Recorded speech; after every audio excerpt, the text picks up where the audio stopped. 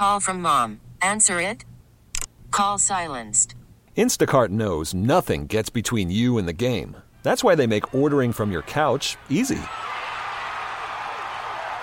Stock up today and get all your groceries for the week delivered in as fast as 30 minutes without missing a minute of the game.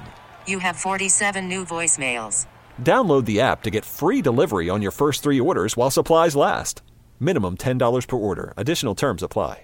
This episode is brought to you by Progressive Insurance. Whether you love true crime or comedy, celebrity interviews or news, you call the shots on what's in your podcast queue. And guess what? Now you can call them on your auto insurance too with the Name Your Price tool from Progressive. It works just the way it sounds. You tell Progressive how much you want to pay for car insurance, and they'll show you coverage options that fit your budget. Get your quote today at Progressive.com to join the over 28 million drivers who trust Progressive. Progressive Casualty Insurance Company and Affiliates. Price and coverage match limited by state law.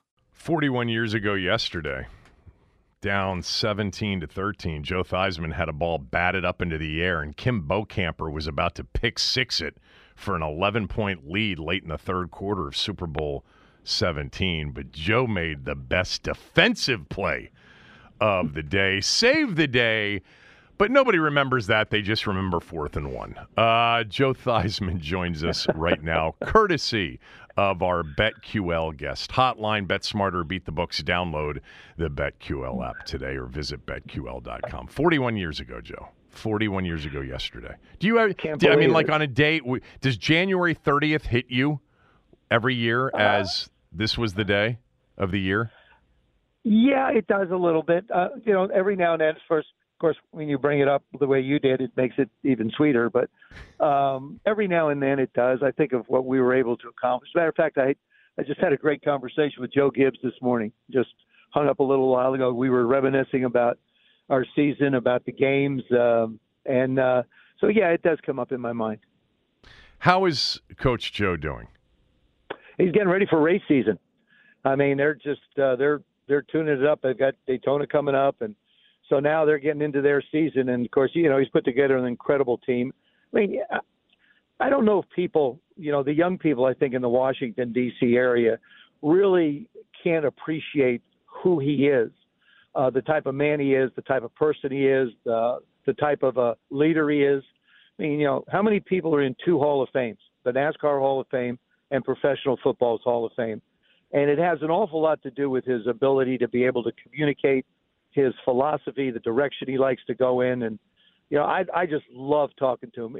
We've done this for 40 years. And, of course, our conversations were a little different when I played for him. There was no, Joe, what would you like? We wouldn't sit in a meeting, Kevin, and he would say, well, what play do you like? This is what we're going to run, and you figure out a way to get the ball to him. And so that's what we did. Today, there's a lot of conversation goes on to what people like. I played at a time when they told us what to do, and you figured out a way to get it done.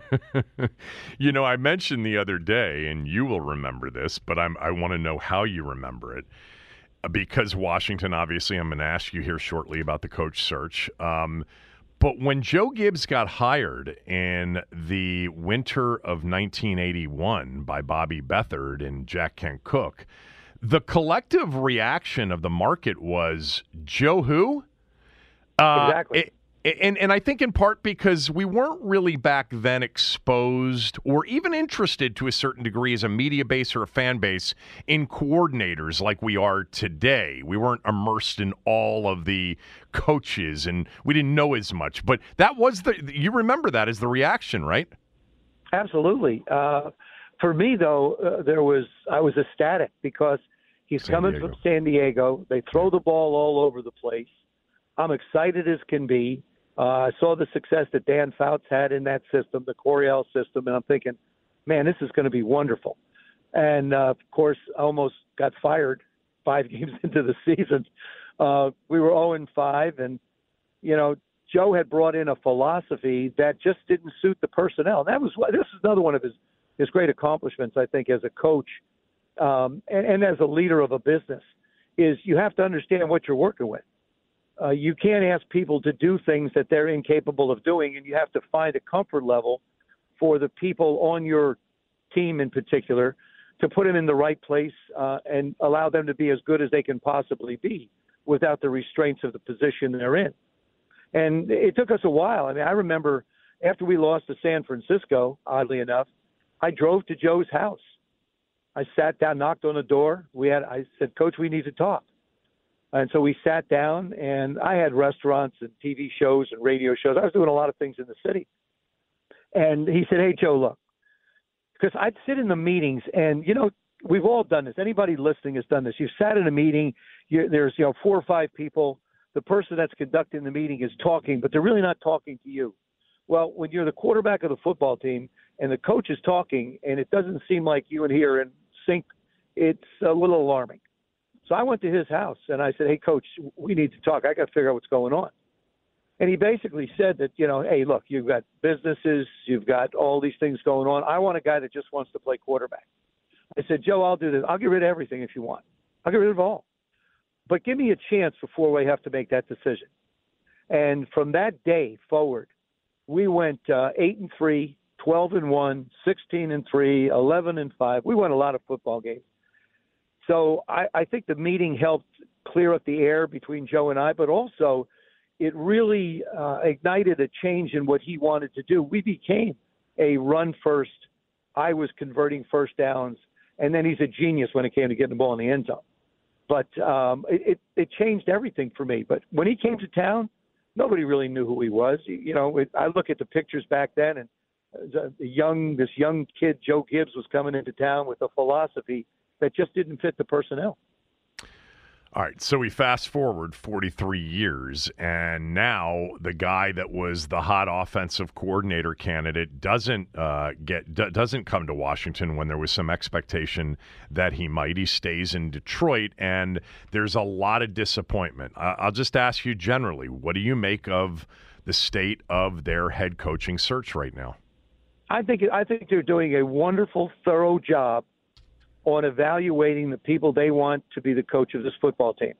Everybody wanted Ben. It's like, okay, look at what they've done in Detroit, but it's what's going to be important is what your staff looks like. The head coach doesn't sit in the meetings, in the installation meetings. They come in, they sit down, but they've got too much on their plate. It's going to be what kind of a staff is put together around them. And I think Adams, I love the fact that they hired the general manager first. Now both he and the head coach can work in sync together to build the football team the way they believe is going to be the best way for us to have success. So, but you see candidates stay, you see candidates go. I'm sure he got a bump in pay. He should, because he was a hot item and probably will be a hot item next year. I don't see Detroit disappearing from what they've been able to accomplish. But the other coaches are very, very qualified individuals. And, of course, it depends on what your interview looks like. I mean, are you impressing ownership? Are you impressing the people that have to make the decision? And does your philosophy adhere with what they believe has to happen for the football team to have success? So, yeah, Ben, everybody, I sort of, I listened to Brian Mitchell a little bit. Brian said, hey, look, what's going to happen is going to happen. Let's see, before everybody gets excited or disappointed, let's see who winds up being the coach. Dan Quinn is somebody who's met a fair amount of times. Dan took the Atlanta Falcons to a Super Bowl. He's a heck of a football coach. We saw what he did with the Dallas Cowboys defensively. So, I mean, you've got Aaron Glenn, heck of a football coach, did a heck of a job there. So whomever it's going to be, whoever winds up being the head coach is going to be critical to figure out what their staff's going to look like. Joe, did you have any sort – first of all, are you being consulted? Are you a consultant or an advisor in this in any way, shape, or form? I laugh because I get accused of it all the time, Kevin. You know that. I know. It's like Joe knows. Joe don't know. Okay. Well, but Joe has known in the past, but it was a different regime. Yeah, well, I mean, I really didn't. I never wanted to be, when Dan owned the football team, I never wanted to be a part of the decision process. Never asked to be a part of the decision process. I found out, like most everybody else, when something would happen. But you always have a gut instinct. You always have a feel for a direction. I mean, I've been around this football team, like you say, for 50 years almost. Yeah. And so 50 years exactly. You really get a feel for what is the composition of the football team? Where are the strengths? Where are the weaknesses? Where are the things that need to be emphasized? Where are the things that need to be polished? I love football. I study football every day. I watch the shows. I read. I just absolutely love professional football. I love everything about it. And it's a constantly changing environment, which even makes it more interesting and fun. So, but I have no idea. I have not been consulted. No one's asked me my opinion.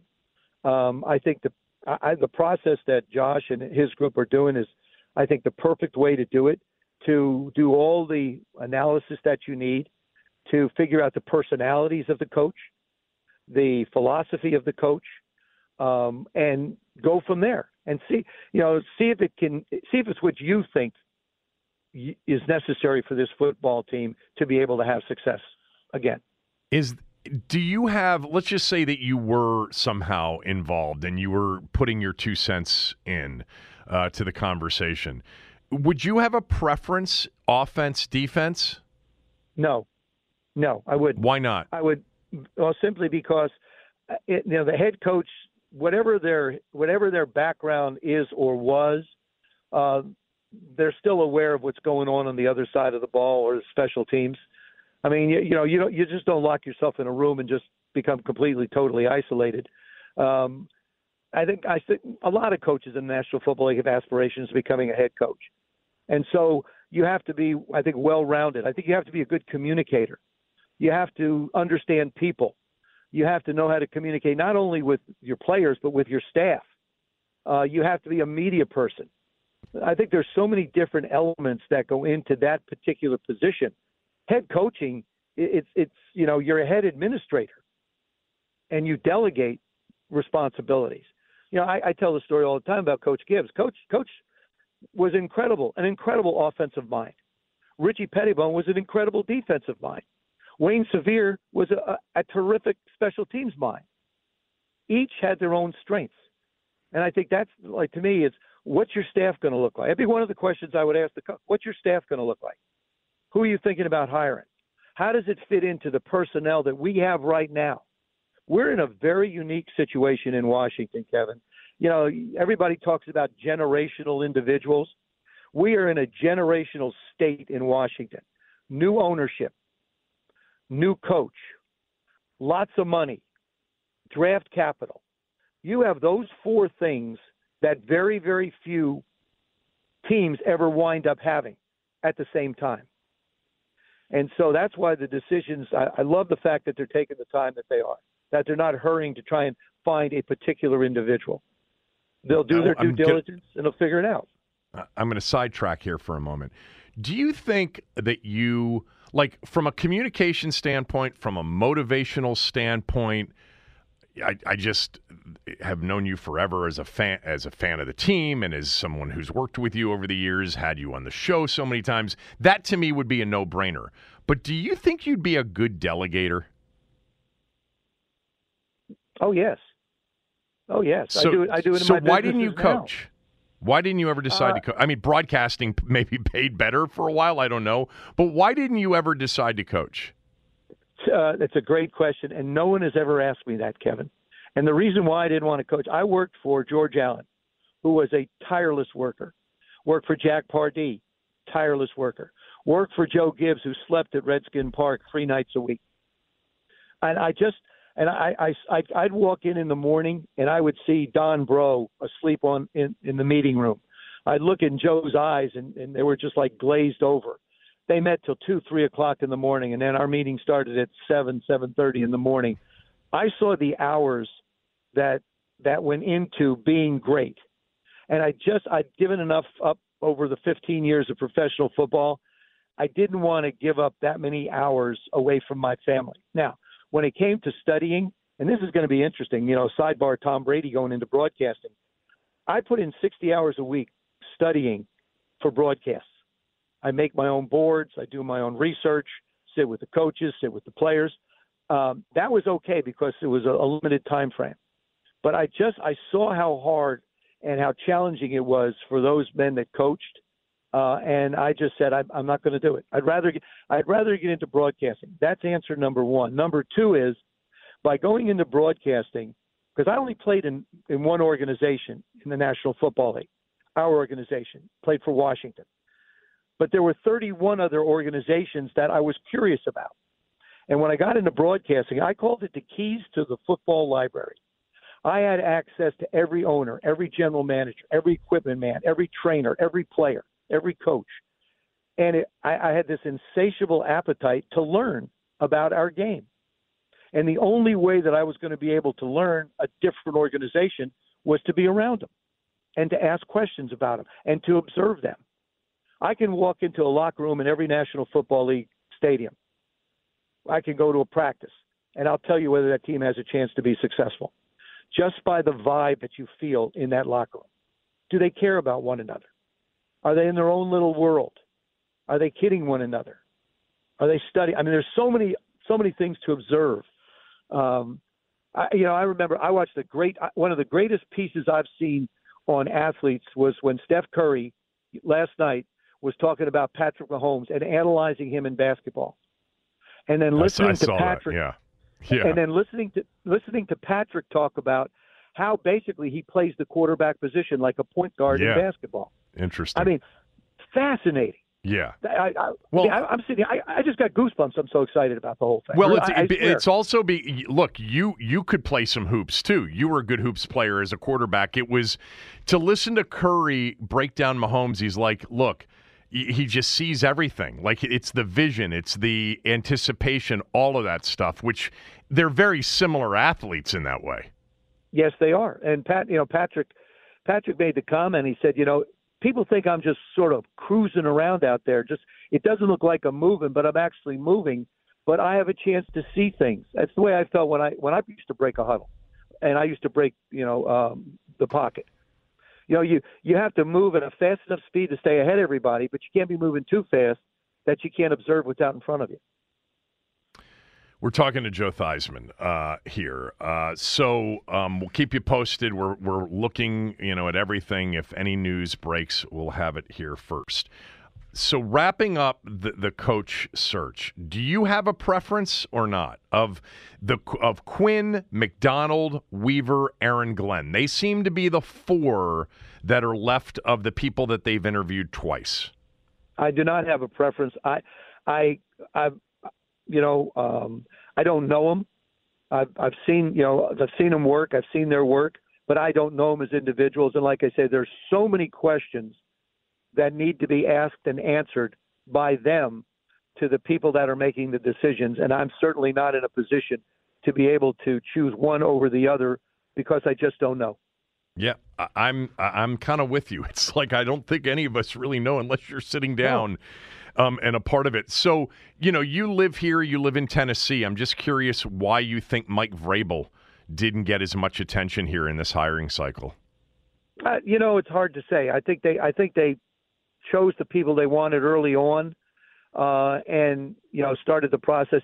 You almost could have too big a basket, Kevin.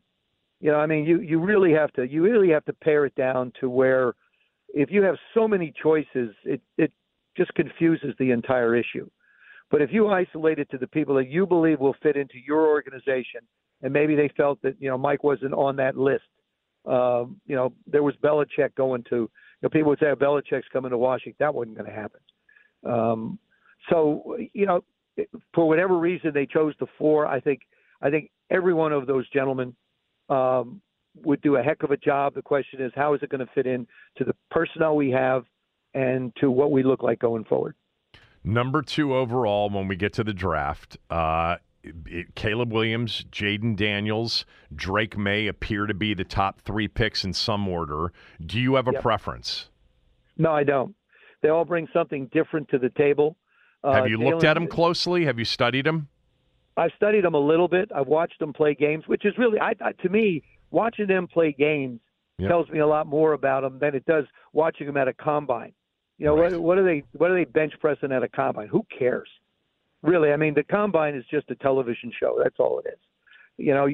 How often do you see offensive linemen run 40 yards? Or are they going to lift up the building? They all bring, like I say, different elements. Caleb, watched him play Notre Dame, watched him a lot on USC, was on TV a lot. Great athlete, great escapability. I think every one of them is raw, being able to throw the ball against professional defenses. Jalen, a terrific athlete. But, you've got to be able – if you want to be successful in professional football, you have to have the ability to throw the football and throw it with accuracy and make good decisions with the ball in your hands. And, I'll take you all the way back. Drake May, when he was at University of North Carolina, before that, I shot a commercial for a company down in North Carolina, and we had some high school kids out on the field, and he was the one out throwing the ball around. And I said to him that day, I said, "You've got a great future ahead of you," because I could just see by the way he threw the football. Right. Now, I watched Zach Wilson at BYU throw the football. Right. You watch him physically throw the football, you're impressed as all get out. What happened in New York? Who knows? The game is 85% mental, 15% physical, in my opinion. Almost every guy that puts on a uniform and plays quarterback can throw the ball around. But can you handle the pressure? Can you handle the mental part of it? Can you handle the intellectual part of it? Can you handle the pressure that goes with it? Those are questions that are, remain to be seen on a lot of guys. Yeah, and another answer, like with the coaches, a lot of that stuff we don't know the answers to because we're not involved in talking to the people in their lives and sitting down with them face to face. Well, every one of them good. Let me just say this: every one of them fine young men. The thing is I think that we're almost obligated at 2, if we stay there. We're obligated to take a quarterback. Goes back to what we're talking about. The fans of the Commanders are looking for the quarterback position more so than who's going to be the coach. I agree. I think that if you take which an is more important lineman, which is more important to the future of this franchise, who they take at number 2 in late April, or who they hire here in the next few days as a head coach? I think who they hire as I think number 1, it's the hiring of the coach. Okay. Close second will be the quarterback. And the quarterback position is one almost as of perception as much as anything else. I was listening to the radio the other day, and they were talking about Justin Fields in Chicago. What should the Chicago Bears do with they got 1-9. Maybe they make a deal to move around. What should they do? And Pat Kerwin made these comments, and I was really impressed with it. He said, I would draft the quarterback number 1. I would not sign Justin to a longer-term contract. I'd let him play this year. Bring the young guy in. If he beats him out, he beats him out. If not, Justin Fields is my quarterback. And if Justin Fields – and now all of a sudden you give a young quarterback a chance to be able to learn like Jordan Love, to be able to learn like Aaron Rodgers did, to be able to learn like guys Mahomes. out in San Francisco have. Mahomes did in Kansas City. See, that's the way you do it. Now, Sam Howell will compete for a job. I'm sure, Sam got the living daylights beat out of him, and that's one of the things, man. You play the quarterback position, people pound on you enough. It's a bit overwhelming. He's a tough kid. He endured an awful lot, but he was running for his life a lot and just didn't even get a chance to get the ball off a lot of different times. So what will it look like? We have needs. We have needs in a lot of different positions, but I think from a fan standpoint that one of the quarterbacks makes the most sense for us at that pick at 2, like I say, if we have it. But I don't care about the fan standpoint. I don't think anybody should. I want them to do the right thing. Do you think the right thing is to draft a quarterback? Yeah, any of those 3 would be – yeah, I do. I believe the right thing is to draft a quarterback. But I also think it has to do with our fans too. It has to we're all fans of it. And I think, foundationally, you got to build – you can't win without a quarterback, Kev. Bottom line. You can't win without a quarterback. If you have a chance to get someone that you believe has the ability that you can develop, you have to take them. Right. Yeah. All right. Last one. Always generous with your time. So what's your first blush on the Super Bowl? I'm gone. Well, being that San Francisco's favored by 1 or 1.5. Don't count Patrick Mahomes out. I think I like to look at the quarterback position and say, okay, which one of these guys is better? Purdy just doesn't get any respect. I'm sick and tired of hearing Mr. Irrelevant. Matter of fact, Mr. Irrelevant is standing tall above 2 guys that were number 1 picks that aren't in it anymore. So much for that. I think Kyle Shanahan's been chomping at the bit for this opportunity, especially after last year when he lost Brock. But Patrick is Patrick. I think he's going to go up against a defense that's probably one of the best that they've played. But isn't playing well. They got shredded by Detroit and Green Bay. Yeah, but on the other side of it, they played well in the second half. San Francisco played poorly in their first playoff game in the first half, then got their legs under them. Didn't play well against Detroit, but then all of a sudden, everything clicked and everything changed. And, you talk about halftime adjustment. Detroit helped out, though, Joe. Dropped passes, dropped interception. They helped out. Yeah, they really did. And that's what you did. Baltimore helped beat themselves against Kansas City. Mm-hmm. Same thing. But that's the crazy part. You brought up the things that are running through my mind. What's going to be that play that makes the difference? Is it going to be a kick return? Is it going to be a muffed punt? Right now, I would lean – if I was going to lean somewhere, I would probably lean towards San Francisco. But you would look at me leaning and couldn't tell I was leaning. Let's put it that way. Well, I mean, you just talked so much about the quarterback, which I completely agree with, and you're going to take the team that's playing Patrick Mahomes, who, Joe, let's be honest here. Through 6 seasons – he may be the best we've ever seen. Is that an outrageous statement or not? Not at all.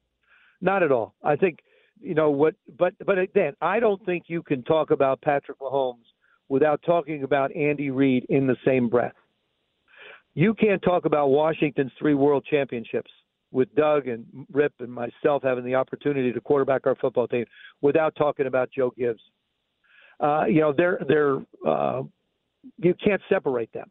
You can't separate the coordinator from the quarterback because we're just an extension of what they're doing. I think Patrick is the best quarterback in football right now. I think he's been the best quarterback in football. Doesn't matter what MVPs and all that other stuff are for a particular season. He's proven it at the highest level that he can deliver. He's unflappable. I think this game here is unique and different because you got 2 really, really good football teams. This will probably be, albeit for Taylor Swift, the most watched Super Bowl in the history of Super Bowls. That's what I'm predicting. Because just from a football standpoint, you've got everything you could possibly want. Everything you could possibly want. You've got and Spags did a magnificent job against Lamar and that offense in Baltimore saying, look, we don't believe that you can throw the football down the field to beat us. We're going to make you throw from the pocket. We're going to bring pressure. We're going to throw lots of stuff at you. And if they do that with Brock Purdy, and you get Christian McCaffrey one-on-one, or you get Deebo Samuel one-on-one, you're going to have problems. So I think Kansas City has to look at it just a little bit different than they have before. Last year, the Eagles-Chiefs Super Bowl was the most watched U.S.-based television program of all time. It drew 115.1 million viewers. We saw what the championship games did. I think you're probably right. I think this is going to be the one for sure. Just take the 10% that are Swifties. Yeah, no, you're right. That's a big. That'll be the difference. That'll knock it over the top probably. Add 10%. And by the way, people ask me about this all the time. Hey, I think it's wonderful. I think it's wonderful. She's a fan. And by the way, all those people that are haters, you haven't missed one play of football. No. You haven't missed one part of football. So just let the two of them have a good time, enjoy the spectacle, and it's the Super Bowl. It's entertainment at its best.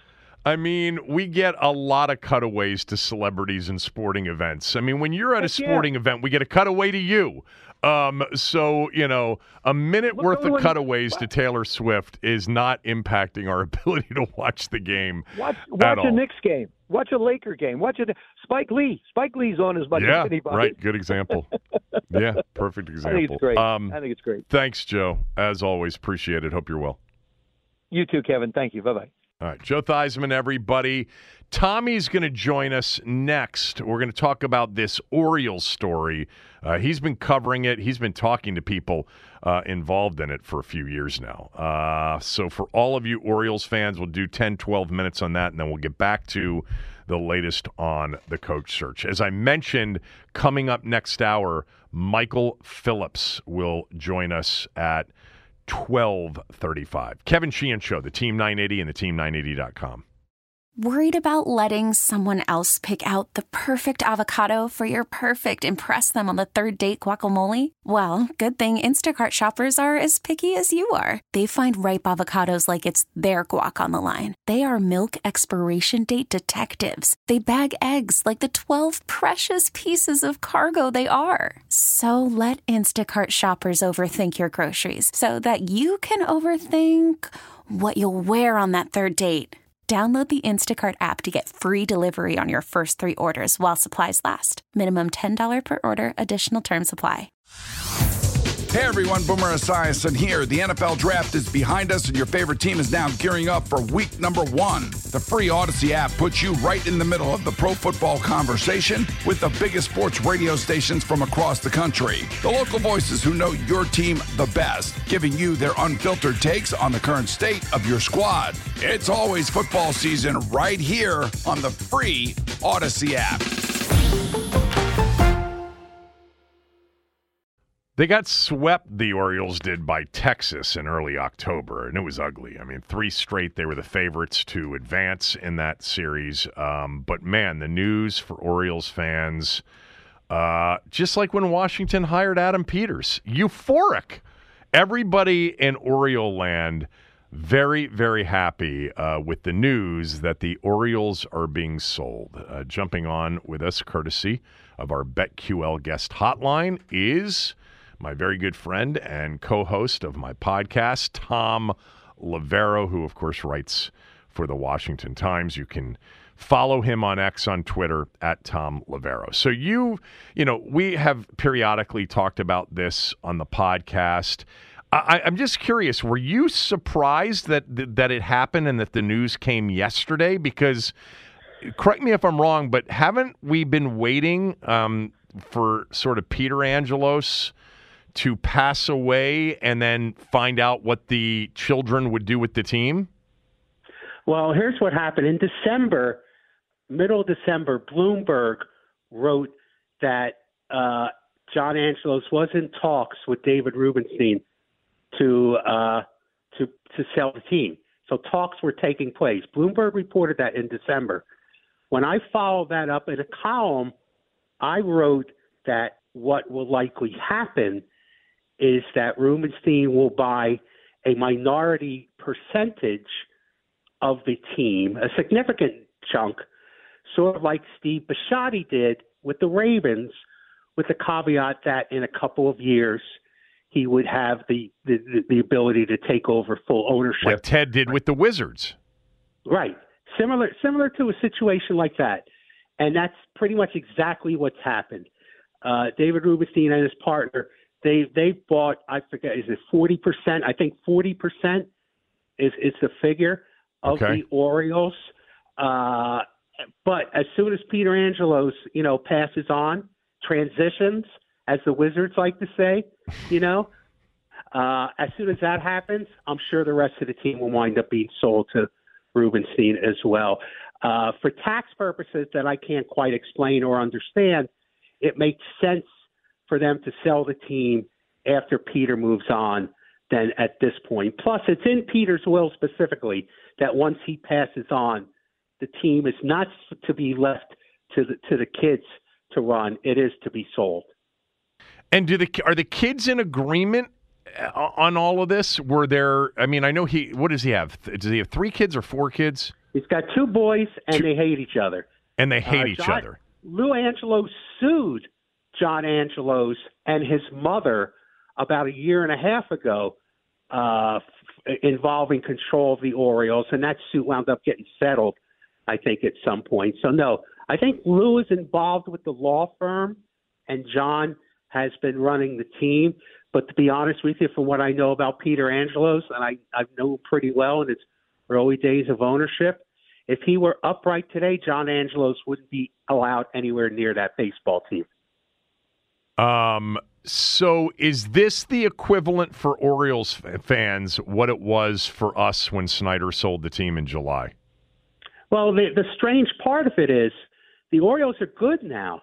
Yeah. I mean, John Angelos did get out of the way enough to let his baseball people, through the teardown that they did, Mike Elias, the general manager, and who came from Houston, drafted very well.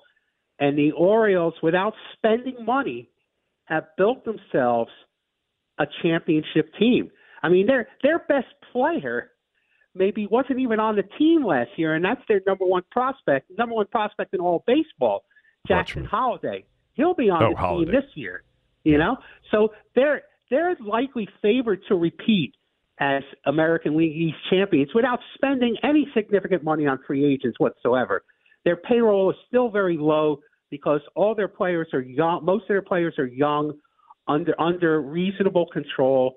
So what's different is that's what the big difference is from what happened with the Washington football team.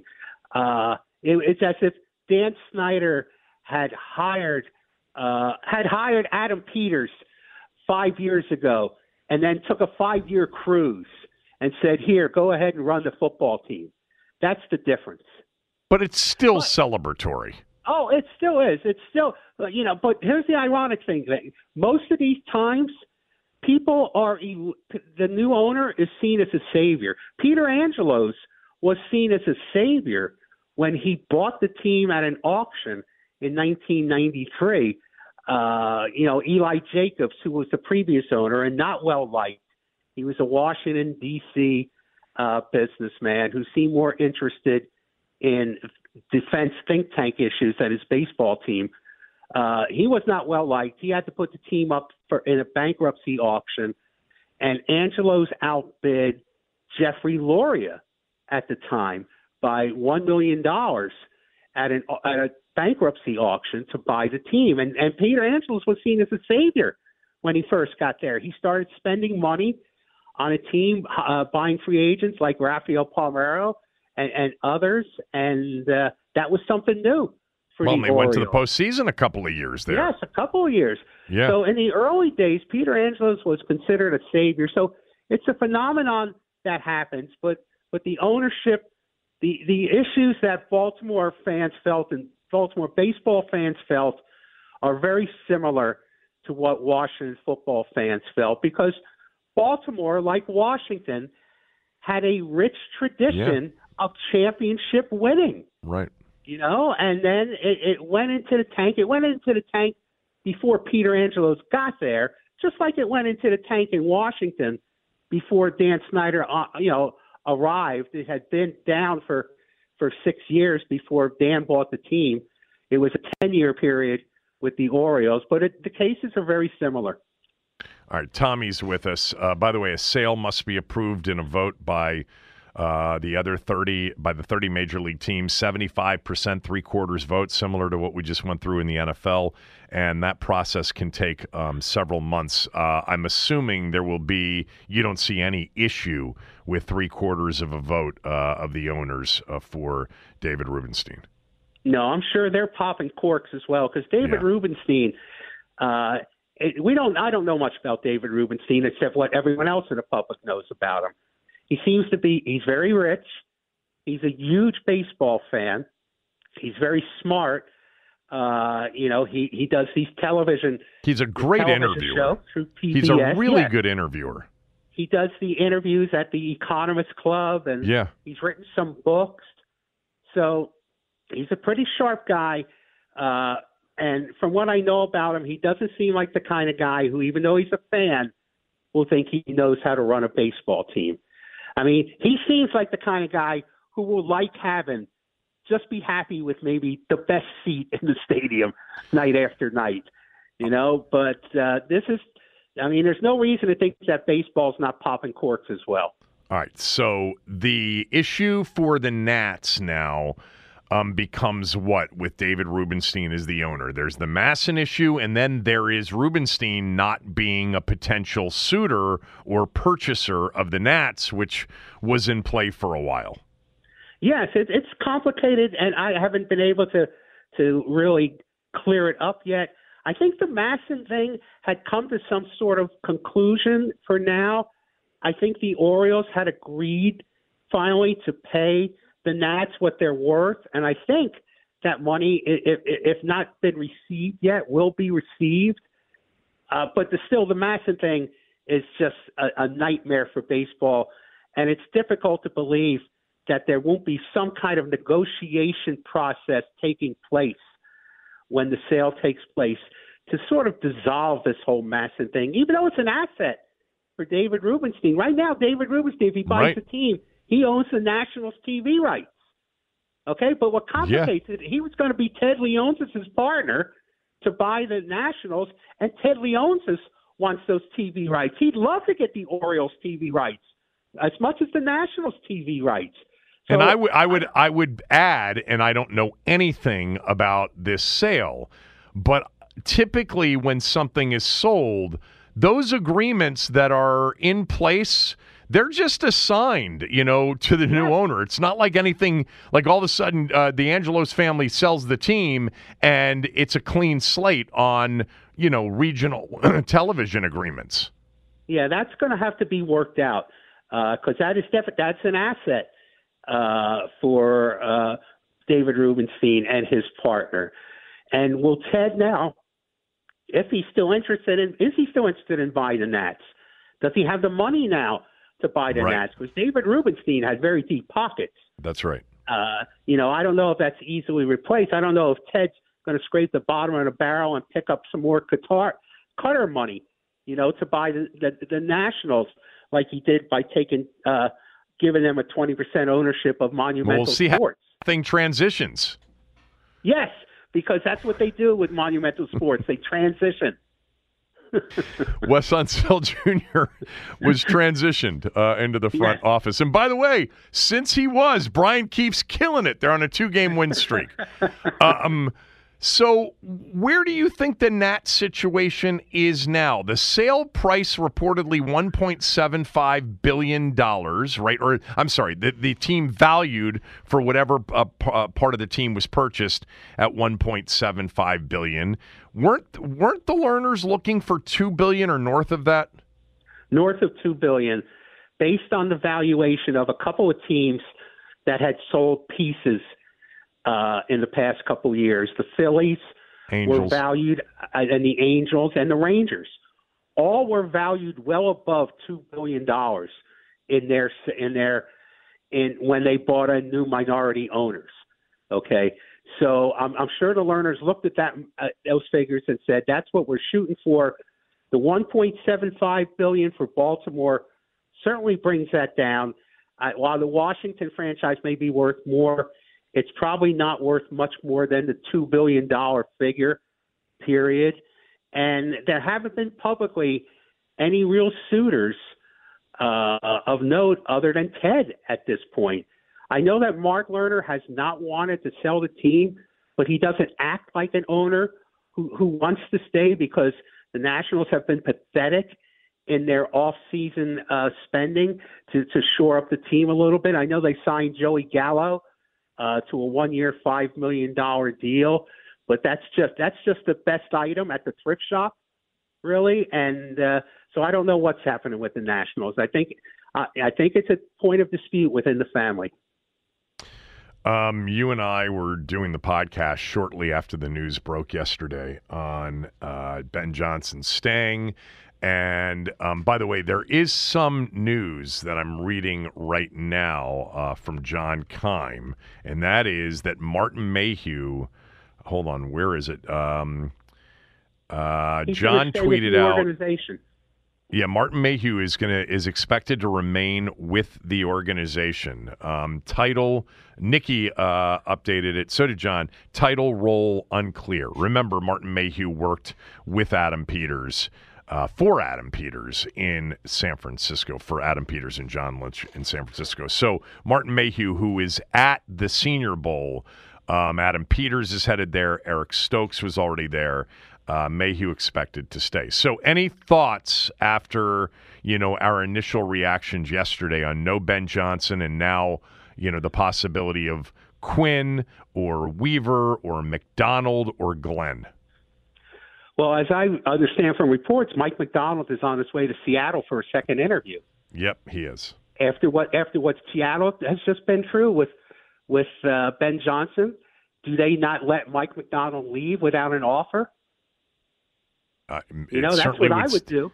Well, he was there yesterday. He was there yesterday, and now he's back for a second day. They met in Baltimore. I'm sorry, on Tuesday.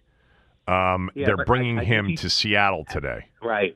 That doesn't bode well, I don't think, for Washington's chances for Mike Macdonald. Maybe they should have made that search committee a little bit bigger. Maybe some more people on the search committee. Well, I'll tell you what. I'll tell you one thing that didn't work: just picking up the phone and calling somebody and saying, "Who should I hire?" That apparently didn't work, because if that one person had said Ben Johnson, then they would have had to develop the search committee well after the fact. Well, you know one what? Call. Tommy thinks all you needed to do was just pick up the phone and call Mike Shanahan and say, "Who do you hire?" Hey, if that person was Rick Spielman, that certainly would not be the right information, would it? All right. I'll talk to you tomorrow. Thanks for doing this. All right, boss. Tommy Loverro, Orioles sold to David Rubenstein, former Carlisle Group.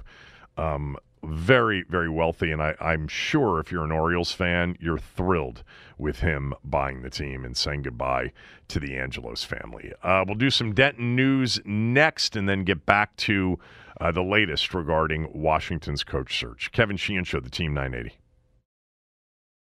Hitting the news you might have missed. It's Denton's Daily News. All right, what else do we have in the sports world? All right, so Ben Johnson, obviously, Kevin, decided to stay in Detroit. And lucky for him, because after it was announced that he was staying, Eminem took to Twitter to retract the potential diss song he was going to write about Ben Johnson should he leave Detroit. So Ben Johnson really? not going to get He was skewered. going to write a diss song? Oh, my God. Instead of saying thank you, and by the way, best of luck, that's unbelievable. Love Eminem. I think love it was Marshall. Largely tongue-in-cheek, but it would be funny. He kind of became like their Taylor Swift. He was at the San Francisco game. He was flipping the bird everywhere to all the fans. I think Usher's happy Detroit lost. He would have immediately been the third most famous musician there, and he was doing the halftime show. So I think he's thrilled. Third most famous behind Eminem and Taylor Swift. Oh.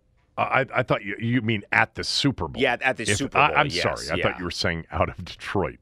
By the way, I was reading a little bit about Taylor Swift's, upbringing, and her father was a huge football fan and Eagles fan.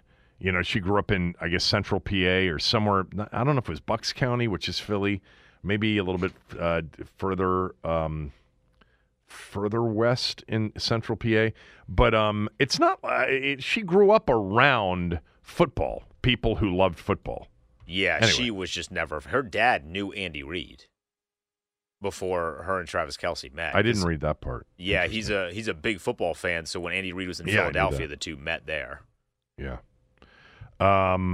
Okay, what else? Well, speaking of the Super Bowl, the uniforms have been revealed. The Chiefs are going to be in red. They have multiple patches on their uniform. Obviously, both uniforms have the Super Bowl logo patched on there. The Chiefs also have an NKH logo patched onto their jersey for Lamar Hunt's wife, and then an AFL patch to tribute to Lamar Hunt as well.